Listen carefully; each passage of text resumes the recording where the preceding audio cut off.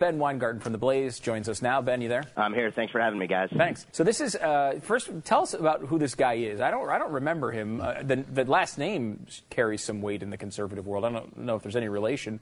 Tell me who he is. Yeah, the relation is the person you're referring to is James Buckley.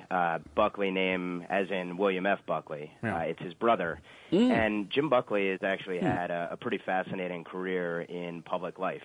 He was a U.S. Senator elected from New York from the Conservative Party. And by the way, he's the only senator ever elected from the Conservative Party. How did that happen? That's an amazing story in and of itself. In New York? Yeah. Wow. In New York, yeah. Well, the year was 1970, so this was, pre-de Blasio, pre-Dinkins. But basically there was a split vote, and he ended up coming through as the Conservative Party candidate. He was an undersecretary of state in the Reagan and Bush administrations. And then he was a federal appeals judge, and he was succeeded, actually, by, of all people, John Roberts. So he's had a fascinating career, and you don't hear his name the way you hear William F. Buckley's name, but he's really a distinguished and really intelligent guy. All right, so he has this idea, looking at the budget, and we fight back and forth about the smallest things in the budget, and we never can get anything done on any of it. He's got an idea that kills 16% of all government spending. Can you explain it? That's right. So his plan is really quite simple. Of course, the devil will always be in the details with this sort of thing. We're dealing with government here. But basically, the third biggest line item in our federal budget are grants in aid. And that's a clever way of saying basically money that gets redistributed from the federal government back to the states and municipalities. So it's a way, in theory, for poorer states to receive funds and subsidy from larger states, and it's also a way for the federal government to not only pay back all the people that voted for them, but also exert control over local government, which isn't what federalism is supposed to be. No, I don't remember seeing that from many of the founders. Do you, Pat? Do you recall? No? Not right offhand. Okay, and this is the federal government gets all this tax money, all your money, and then they just hand it out to the states to do, whatever they want, whether it's education or some program for the poor or, fixing a road in some rural town, all those things that wind up in Tom Coburn's book every single year, right? That's what grants in aid essentially are. Yeah, it's if you want to look at the most egregious examples, you could take the Bridge to Nowhere in Alaska. Okay. Buckley talks about a couple of examples from 2013: $195,000 for a substance abuse programs party in Hollywood. $3.9 million for not the an substance airport abuse. in Wait, St. not Cloud. Wait, not the substance abuse program, but the substance abuse programs party. Correct. And how now, much? One can only assume there were no illicit substances at the party. Yeah, but, I hope not. who Did you say $195,000 for that party? That's right. That's quite a party. That's awesome. Man, I wish I knew how to get that money. Yeah. No kidding. Jeez, we were in the wrong business. That's unreal. All right, what are some of the other ones? Because that is amazing all by itself. Yeah, and I didn't want to crush you guys until the end, so I had to give you a good one at the start. All right. Working our way down from there, $3.9 million on an airport in St. Cloud, Minnesota that has no daily commercial flights, which, if you'll remember, John Murtha from Pennsylvania, longtime Democratic congressman, same thing happened there. Built an airport. There were never any state-of-the-art airport, never any flights that came in or out except the ones carrying Murtha himself. And what's the name of that airport, Ben? I think it's yes, of course, it's the John Murtha Airport. Of course it is the John Murtha Airport. Yeah. Okay, what else do you have? One other good one, and this is a bigger one, is $65 million for New York and New Jersey to advertise how good they are for business. And as Buckley notes in the line item, never mind the truth in advertising concerns there. Because for anyone who's ever been to New York or New Jersey, they're not the friendliest business states. Yeah, and again, this comes up to my constitutional amendment, which is no government can ever spend money advertising anything. There should never be a dime spent by a government on advertisement. True. Especially, we've gone through this. What is advertisement? It's essentially propaganda for your company. When we say, hey, the Blaze has the best shows, we are not an unbiased source on that. We think the Blaze has the best shows, but we're the Blaze.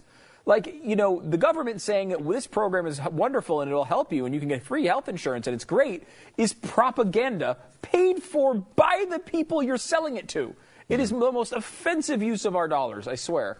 And so the advertising thing I'm a little hung up on, Ben, if you can't tell. Yeah, you should be queuing up the Everything is Awesome song from the Lego movie right about now. It really is that. So, okay, we all know that this spending is bad, and it's 16% of our entire budget, not just on the crazy programs. There's some stuff that you might look at it and say, okay, this is a good expenditure. But the way this stuff is allocated, it goes from the federal government to the states, and they get to do what they want with it. So we all know that spending is bad. How do you stop it? Yeah, so what Buckley proposes is very simple. You abolish all of these grants altogether. And of course, every listener on your show is going to know, well, why would a congressman ever abolish this type of power? Basically what a congressman does is he takes this money and he pays off whatever interest he needs to pay off to get reelected, at least, if you're a cynic. That's how you view it. Mm-hmm. And so Buckley has this crazy notion that if voters actually become aware of what these programs do, and by the way, how these programs actually end up hurting the services that they receive and taking the people out of government decision-making, that the people might actually rise up and force their congressmen to act. And as crazy as that sounds, the fact of the matter is that politicians want to get reelected, and if there's such a big cost to pay for supporting these kinds of programs, they might just listen. It's interesting because that is essentially what we're saying here with something like this. If this were to happen, is you're saying you have to stop the money laundering. The money goes to the federal government and they pass it off to the states, and so the states aren't responsible for these programs. They're not responsible for these expenditures. It's just in these big, giant omnibus type spending programs where, like, if you can even say all these programs are great, but you guys in the states, you pass them, you collect the taxes for them, you deal with them.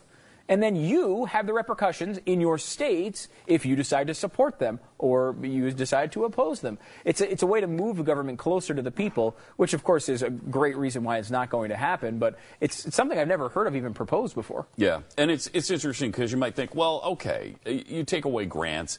What kind of savings are you going to see from that? Because it's like Ben was saying, it's $195,000 here, it's $3.9 million there. In 2010, these totaled, am I reading this right, Ben? $608 billion? You are reading that correctly. $608 billion. Wow. 17% of the national budget. So the budget's usually around, $3 trillion or $4 trillion or whatever. $608 billion. That's some real savings. With $608 billion, you save that every year?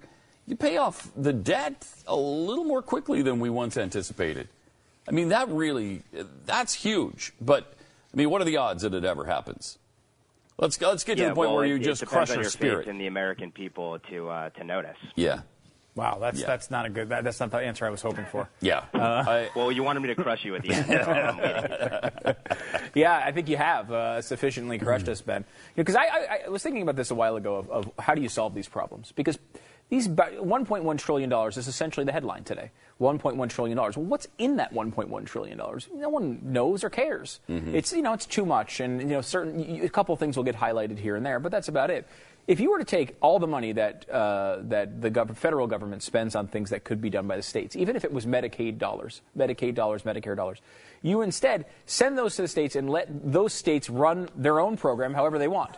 They want to run their own Medicaid program, they can. And then over time, the money dries up, and they need to raise their own freaking taxes to pay for these programs in those states. Mm-hmm. And then you can decide to pick. If you want to go to Texas, that is a zero income tax state. You can go there. If you want to go to California and get all the bells and whistles, well, you darn well can. You can go there, and it'll be great, and taxes will be 35% in your state. And if you want that, you can have that. That's federalism to me. That's the laboratory of states, and that's I think what our founders wanted. And it would be nice to see if we could get to something like that. Yeah, it's a great point that you make about states being able to experiment and innovate, and then they'll attract people to come to those states. which creates, from a government perspective, more tax revenue and all the rest of it. And it's also important to note that there are also unfunded mandates that make up these grants. So the federal government might say, you state need to do X, Y, Z. We'll give you, a third of the funding for this project, and you need to raise the rest of it. And, oh, by the way, you're going to be subject to federal regulations, which are going to drive the cost of those projects up even more. And one other thing I'd say that would wake up, I think, the American people to this to some degree. A guy like Jonathan Gruber has become a lightning rod, and there are hundreds of thousands of Jonathan Grubers that get jobs because of the creation of these regulations and these programs. The bureaucracy that's created with it, the regulators who then become consultants that tell states how to implement these programs or tell companies how to implement the regulations that the government creates. That's a cost to the American people and a real waste of their money and time, and that's your tax dollars at work.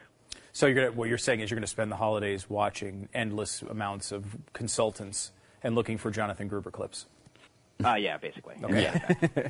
All right, cool. Very cool. But Ben Weingarten, the article is called One Senator's Simple Reform That Would Shrink the Federal Budget by 1/6 and Why He Believes It Can Pass. It's up on theblaze.com. And Ben does a great job. What I always compliment Ben on whenever I see him is Ben reads the books so I don't have to.